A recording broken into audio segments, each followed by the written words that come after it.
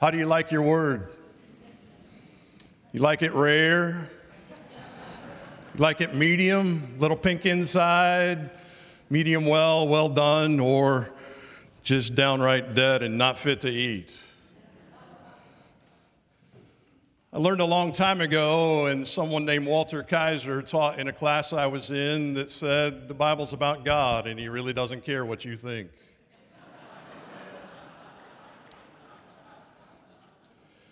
I also learned from a friend named David Thompson, who's now watching from heaven, who taught about recurring words in a text and knowing that the Bible's about God and it's not about the human condition first, but it's about God's perception and God's precepts and God's concepts that we are to pay attention to and look for something in a passage that is about God. And I just point out as we walk through 1 Samuel 3 today, including the first verse of chapter 4, verse 1, that just simply is this, that there is a call of God, a voice of God, a word of the Lord in this one chapter 18 times. And so your English Bible will say that this passage is about the call of Samuel in the house of the Lord or the house of Eli perhaps. But I would declare before you today that this passage is about God's word and the fact that it should be well done. But it gets rare. Apparently it gets rare because we find in the first verse of chapter 3 that in those days the word of the Lord was rare. There weren't very many visions. And so how does it get rare? The interrogative here is, when does it get rare? And so let's walk through this chapter. And I heard the buses will wait for you if it goes too long. The word of God gets rare when it's not given. The times were that Eli and his sons, Hophni and Phinehas, were literally sleeping on the job. They were blind to see what was going on. It wasn't just his physical eyesight, perhaps. Maybe the text actually is meaning that there were things that were going on under the high priest's nose and he couldn't see it and he didn't know it and he couldn't smell it and he couldn't taste it. And the corruption of the high priesthood was going on so much and so many times over and over again. Some scholars thinking somewhere back to the Judges, maybe even 400 years, that there was not a prophet worthy of receiving or even delivering God's word. Imagine that. That there wasn't anybody who in that particular time frame was so in line with God that God would trust his word to them. Don't slide by this fact. And that is when God has free reign and his word can be taught in liberty and that it can be received by the people of God. We say it, don't we? This is the word of God for the people of God. We say thanks be to God. It is something that there needs to be someone in Samuel's day, be someone who will raise up and represent God, and that you are actually worthy to be able to do that. None of us are worthy to be able to do that, but God is looking for someone to deliver his word to. And so we're to be open about that. There are other times in Scripture that this happened as well. Amos 8 would be a time when there was a famine of the words of Yahweh. Psalm 74 would point to the fact that there was no longer any prophet. Even throughout the Old Testament, 1 Samuel 28, for example, a little bit later, we find that the absence of God's word was a signal of the loss of God's presence. It is a sign of grace, a means of grace, when God's word has free course amongst God's people. And so in our world of mouths that we live in, with all of the chatter, with all of the distractions, with all of those conversations that are off course and not about God, but about us in our world today, is God's word so rare because we're following our own way and we aren't paying attention to his? Is it rare? Because it's not given. Recently, I was selected to serve on a jury in the state of Oklahoma in a murder for hire case. Nobody got murdered. Nobody was hired. I saw 1 Corinthians played out in a courtroom. Had no idea that a conservative, evangelical, constitutional American Christian would be chosen for a jury today, but I was. I spent 3 days of my life thinking about how rare God's word was in that courtroom. There are a lot of other words that you shouldn't say close to God's word or close to Sunday or close to your mom, but all kinds of things flying through that courtroom. In the jury selection, the defense attorney zeroed in on me. You have to fill out a profile if you're a juror. I don't know how recent you've done this. I didn't have any idea. They ask you everything. And so he found out that I worked for a university. I didn't say what I did at the university, and so he decided he'd dig in a little bit. He's just inquiring of the jurors, seeing who they want to select. And he said, "Do you teach?" And I said, "Well, yeah, sometimes, but I'm not a professor." He went immediately to ask me if I was the janitor at the university.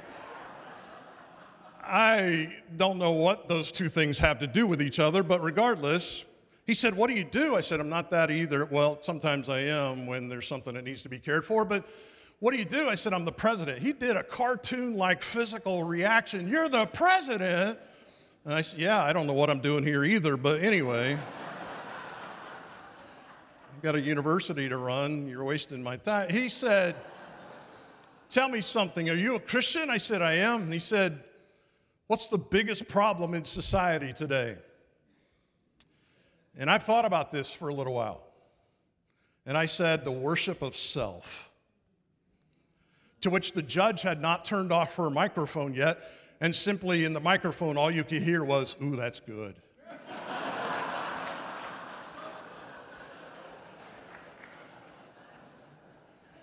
Am I so interested in my word, in my direction, in my way, that the word of God is rare because it's not being given, it's not being something that is even applied to my life? We don't have to go back to Eli. We don't have to go back to Hophni and Phinehas. We can stay right here.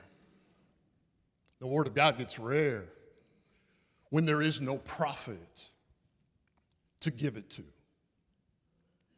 So some of you might be thinking that the problem's solved because we have the written word today. We know Jesus, and it's dangerous to go into this theology and doctrine that happens after this, and so it's just sitting right here in the text. Let's not get into all of the reasons why it's not rare today, because we have the Bible. I mean, we heard it today, and we said, thanks be to God, and so we have that. So problem solved. We have the word. The word of God gets rare also when it's not received. There weren't many visions given, and apparently the truth of God that was delivered at any point in time of this particular historical context, it wasn't being received either. The problem continues when people refuse or just neglect study. They neglect preparation. They neglect the recipient kind of posture that we need that just simply says, "Speak to me. Pour out your spirit on me." That I would be one like Joshua that wouldn't turn to the left or the right. Who knew that God was talking about American politics clear back in Joshua 1? But that I would stay steadfast and be totally fixated on receiving what it is that God has for me each day. Is it rare because I'm not ready to receive it? They weren't ready to receive it. The key to God's truth marching on is not about just God delivering it, but it's also about his people receiving it and applying it and implementing it, and that's why the word of the Lord was rare in Samuel's day. God is still calling for his messengers to receive, to proclaim, to apply his word, that we would be people who are not blind, that we are not deaf to God. The call of God, the voice of God is in that passage that was read for you today 11 different times. This calling, this will you receive it, this are you ready, this have you prepared your heart, even when you go into the house of God as the people of God, that whatever it is that God wants to reveal of his truth, of himself, that I'd be ready to receive it so that it's not rare. Brothers and sisters, this is the word of the Lord. Thanks be to God. And also, what should we do? The word of God is rare because it's not given. The word of God is rare because it's not received. The word of God is rare because it's not taught or it's not known. You find this story, this narrative of the boy, Samuel. Josephus thinks that he was 12 years old. There's speculation in that, but if you know Jewish culture, perhaps he's not a young man yet. He's called a boy in this passage, and so he is given to the house of God. He's under the tutelage of Eli, and Eli is asleep on the job. He's blind to what's going on around him, and he hasn't taught. It simply says that Samuel did not yet know the word of the Lord. He had no idea who was calling him. Now, there are some scholars that think that because of Eli's blindness, he might have been in a routine of calling out for help from Samuel, who was there to be able to assist him in the middle of the night. I think it's much deeper than that, but you can debate that with me over lunch if you'd like. I seriously think that it is a case where he should have been hearing the word of the Lord by the Levitical tribe in the house of the Lord on this routine of hour after hour after hour where the Torah is read out loud. And what a shameful sight it is in the house of the Lord that the children in the house of the Lord don't know the word of the Lord. They should have been taught. He should have known God's truth. He should have known God's word. He should have already been instructed. The next time he calls, say, "Speak, Lord, your servant is listening." And so you have this trilogy, if you will, of him making this trek to Eli's door. I can just imagine this as a little boy. He hears his name, gets up. "You called me?" "No, go back to bed." He hears his name again, gets up, goes and checks on Eli, knocks on the door. "You called me?" "No." "Stop stalling. You don't need another drink of water. Go back to bed." He goes a third time. "No, I didn't call you. For crying out loud, you're interrupting my beauty sleep. Go back to bed, would you please?" And Eli finally gets it. You know why? Because the lamp of God had not gone out totally yet. And the word of God will prevail. The church of God will prevail. Even though it's rare, it's not extinguished. It never will be. And so Eli gets this moment where it dawns on him. Next time he calls, maybe you should say, "Speak, Lord, for your servant is listening." God's still calling. What should have been experienced on a daily basis for all of Samuel's years in the house of God, it's the same thing that can happen in the church today. And before we start pointing fingers and thinking about all the churches that we might know and wondering what those conversations are like, and only if we had been taught God's word, then maybe we wouldn't be so focused on ourselves. I really realized this need in my own home when I was a young pastor. I was relying too much on the discipleship programming and Sunday school and kids club and Sunday night activities to train my own two children who, in a sense, are growing up in Eli's house, if you'll let me say that. And I realized at a family altar one night, even though it's a bit of a litmus test, they did not know the Lord's Prayer or they did not know the doxology. And I felt terrible. And that's not the whole equivocation of salvific kind of journeys that somebody should be on. You could recite things, you can recite creeds and not know who the Lord is. I understand that completely, but I thought, the pastor's kids ought to know the Lord's Prayer. That'd probably be a good thing, right? And the pastor's kids ought to know the doxology. I mean, that would be something that some of us might need to be taught as well. But anyway, here I am, and I didn't blame it on them. I blamed it on me. I took very seriously from that moment on to a 9-year-old boy and an 8-year-old girl who are now graduates of this school, who are now serving in Delaware. Yeah, a Wesleyan evangelical church of about 1,000 people on the weekend in Delaware. there is a God. And a daughter who's 5,400 miles away from here, serving in Eastern Europe in a country that I'm not supposed to name because this is streamed online. 27 and 26.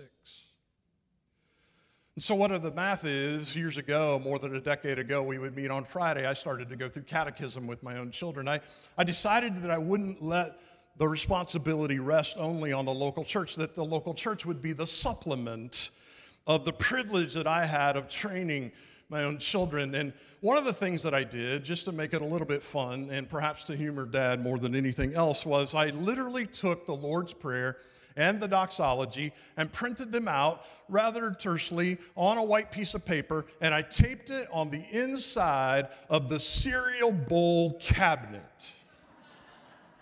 You're going to think I'm ruthless, but they're okay. They turned out okay. Nobody called, Parent Protective Services or whatever that is. And so every time they went to get a bowl of cereal, the requirement in our house was, and I had to do it too, by the way, was that you had to recite the Lord's Prayer and say the doxology before you got a cereal bowl, for which my son, becoming a teenager soon, was about 15 times a day.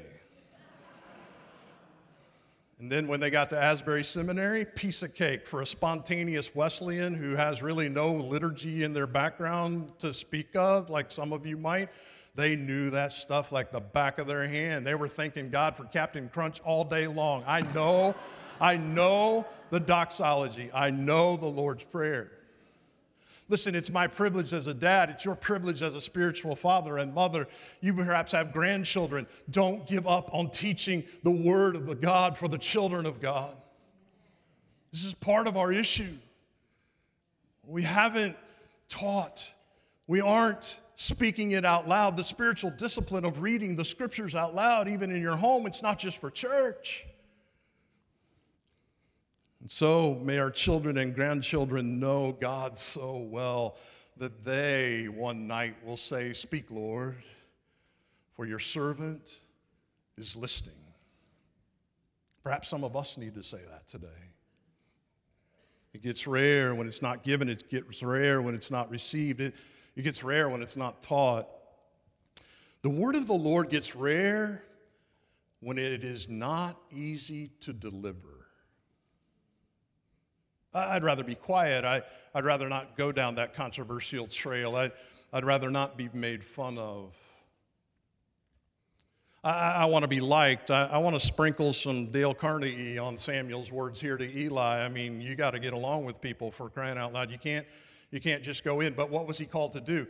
He was told by God that Eli's term would end, his family's term would end. There is no possibility that they would be restored into their leadership, perhaps even into their kingdom. And it was a brutal message the next morning. And what does Eli do? Hey, what did God say to you last night?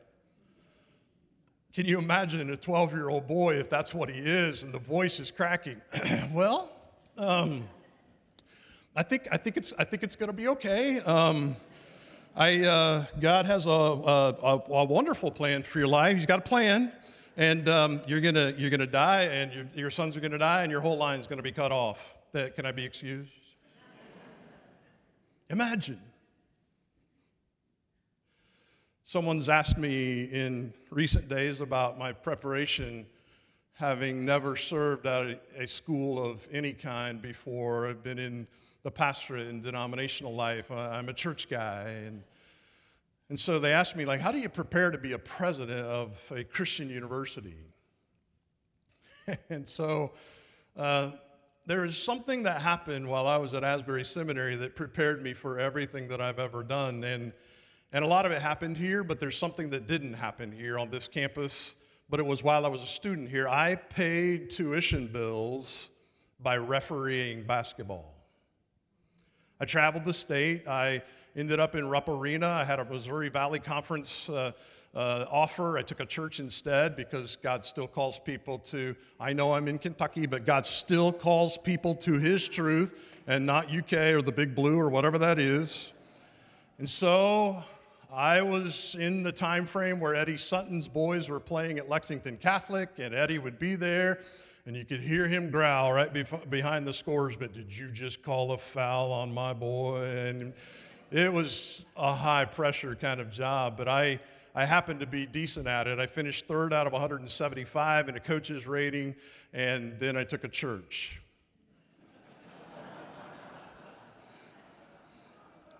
And I kept refereeing. But it wasn't basketball. It was having difficult conversations. Sometimes we don't train enough, perhaps, on how do you handle conflict and continually working with people and people that are going to vote on you, at least in my tradition, and taking the hard stand and being yelled at by county commissioners when you take a stand against things like parimutuel betting in your county, and being made fun of by church members because you took a stand against RU486 when it came out, the morning after pill, and taking a stand even as a university president of what is it that you're going to do with all these students who are going to be gay, and all of these questions that come. And quite frankly, I'd rather just go back to bed with Samuel.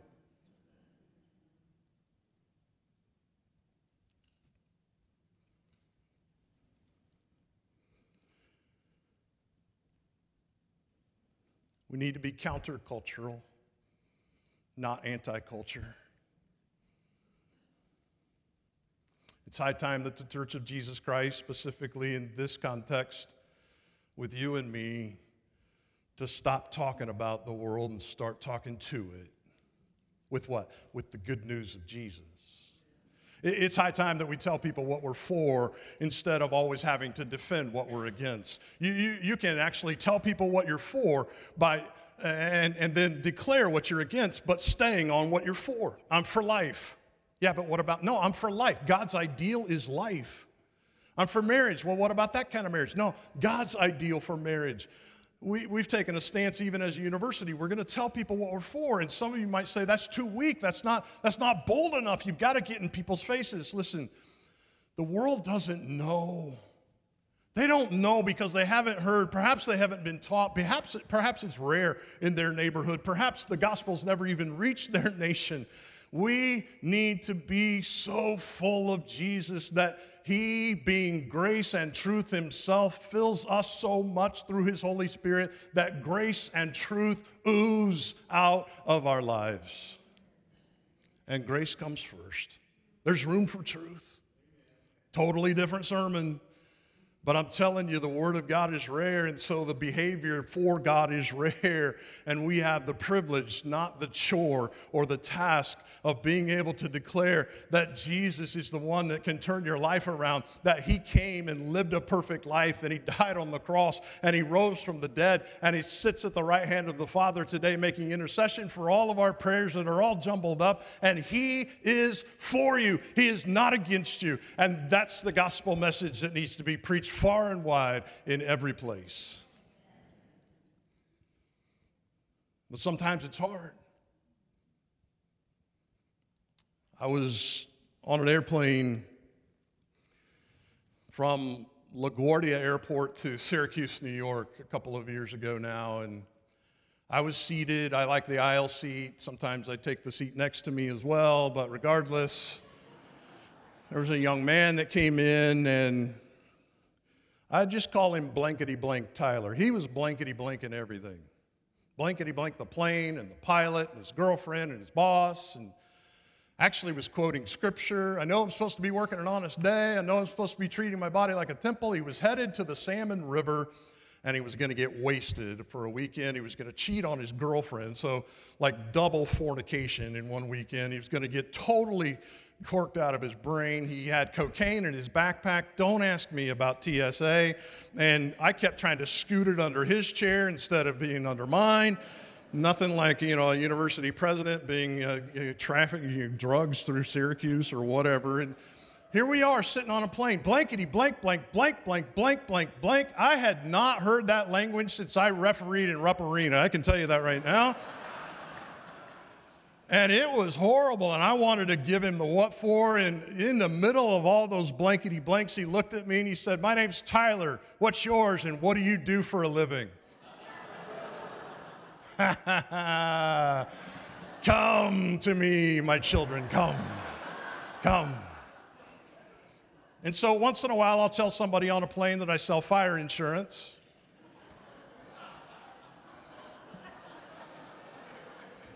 It's kind of a wave. It'll get there soon. I'm trying to depopulate hell. That's what that means. And so this guy I just said, I'm a minister of the gospel of Jesus Christ, to which he said, oh, boop.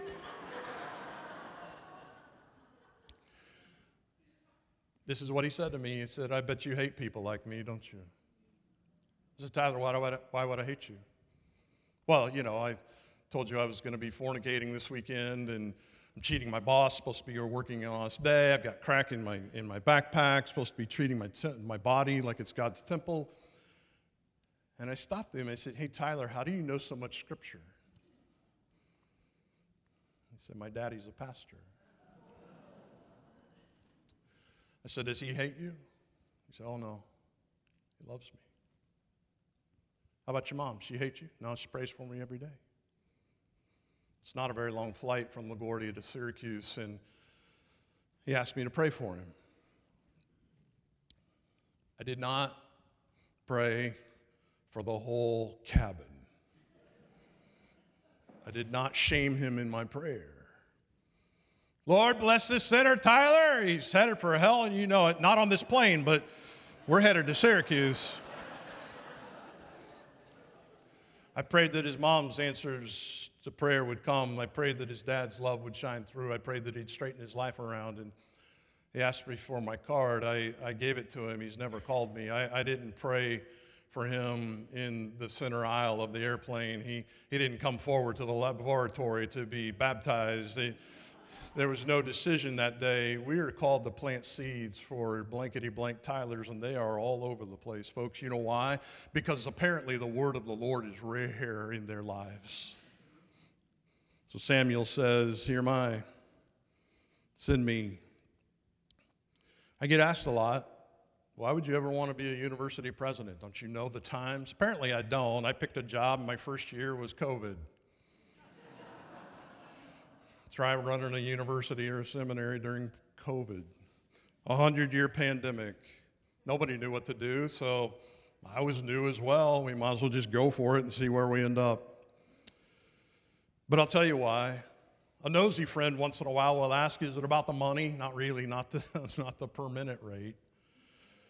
Is it about because you're psycho and you need a title in front of your name to have purpose in life? I might be crazy, but that's not one of the areas that I'm crazy in. I do get a parking space on campus. Our enrollment is so blessed this year, perhaps for an all-time high since 1905 at a biblically based university. Folks, it's possible that we literally had about 40 parking spaces short yesterday during a peak time on Wednesday. We're blessed, and we're going to try to steward it well. But I'll tell you why Wendy and I do it. We know that we're called to do it. It is our alma mater, which actually means other mother. And so we're back. 38 years ago, I was a freshman there, and back now in the office that I pulled pranks on 3 decades ago. We happen to know what the church says about our young people. We also know what the world says about our young people. We think otherwise because of the hope of the gospel. We think as this generation gets right with Christ, which is number one, and they take the compassion they have that is often unmatched by other generations, which, by the way, this current young person's generation goes too far sometimes. Their compassion just goes way too far and is too tolerant. And I talk to our students this way. We happen to think if they'll do those two things, get right with Christ and take the compassion you have for your fellow human beings in that order, we happen to think they'll fix this world. And that's why we're there. And if you haven't noticed recently, we kind of need them to. You know, you're wondering what the world has come to. I have learned a new commentary, actually, in Oklahoma since I've gone back there, and now I'm a resident there. And it might be a little bit too disrespectful for Estes Chapel, but here we go. It's an Oklahoman commentary. The title of it is, Don't Squat with Your Spurs On. But there's a quote in that book, and it's actually a series if you want to look it up, and there's all kinds of advice for cowboys and whatever in there. But it says, if you're wondering what this world's a coming to, you're in the same shoes as your daddy's daddy, and every other daddy that's come down the trail. It could be hard to deliver God's truth. Would you join me in believing and encouraging our young people to say, "Speak, Lord, your servant is listening"? Would you highlight the call of God on people's lives? Would you help them to realize that there are places like Asbury Seminary that they can be trained in? Why? Because the word of the Lord is rare, sometimes in the church and sometimes outside of the church, and we have the privilege through people like Samuel to be able to say, even in the historicity of the biblical text, God's word can be well done. And he brings all of Israel, the word of God. You have some inclusio in here where it's rare in the first part of chapter 3, and all of Israel hears from Samuel, God's word, in the first portion of chapter 4. It's full circle. It's not lost. It's not extinguished. It's not something that somebody's going to somehow do away with. As long as they're a prophet of God, a proclamation of God, an application of God, an obedience toward God, the word of God can be well done in every generation. And church, we need to hold out for that hope each and every day and represent it and teach it and continue to call for it. So it's impossible, Luther. It's impossible, Luther King Jr. It's impossible, Morrison.